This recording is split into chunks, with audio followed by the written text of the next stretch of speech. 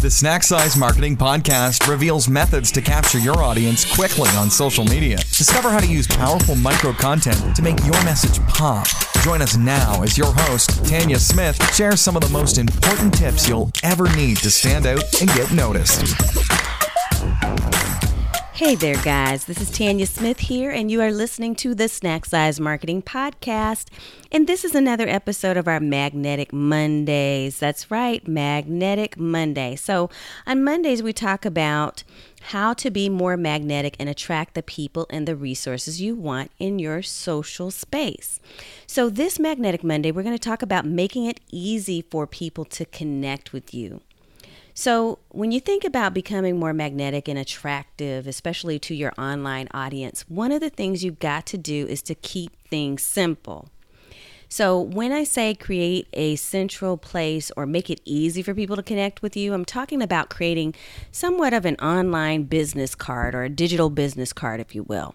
So at one point in my career as a coach, I was attending multiple networking events, and I realized as social media became more prominent and I began to expand my footprint out on social, that people wanted to find me where they played. For instance, if they liked being on LinkedIn, they wanted to find me there. If they frequented on Facebook, they wanted to find me on Facebook.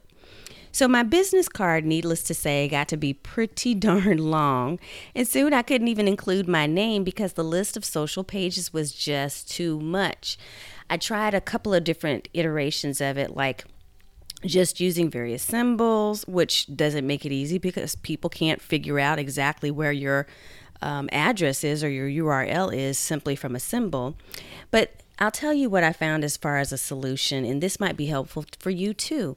I found a site called About.me, and back then it was easy for me to go ahead and claim my name, which happens to be pretty common, Tanya Smith. There's like thousands of them out there. But it was another way for me to secure some online real estate while at the same time creating a central digital business card. So I could just put one address, About.me/Tanya Smith, and people could go there and figure out where they wanted to connect, whether it was YouTube, on my blog, Facebook, or wherever they played. So I would also recommend this as a resource for creating a one-stop page for you with all your social addresses, if that makes sense. Now, another way that you can do this is simply by creating on your own website or blog a listing of your particular social networks, whether it be on your contact page or on your About Me page. But keep it simple. You don't have to give people 20 different addresses. And another place, I'll tell you that, and this is just a hot tip, a bonus tip for you. Another place that you can actually use this approach is when you're being interviewed for podcasts and for other types of events. Just give that one-liner page, which becomes your social business card, and people can find you and connect to you where they want to connect, versus you having to sit there and roll out 50 different pages or profiles that you're a part of. All right. Well, I hope that's a helpful Magnetic Monday tip for you.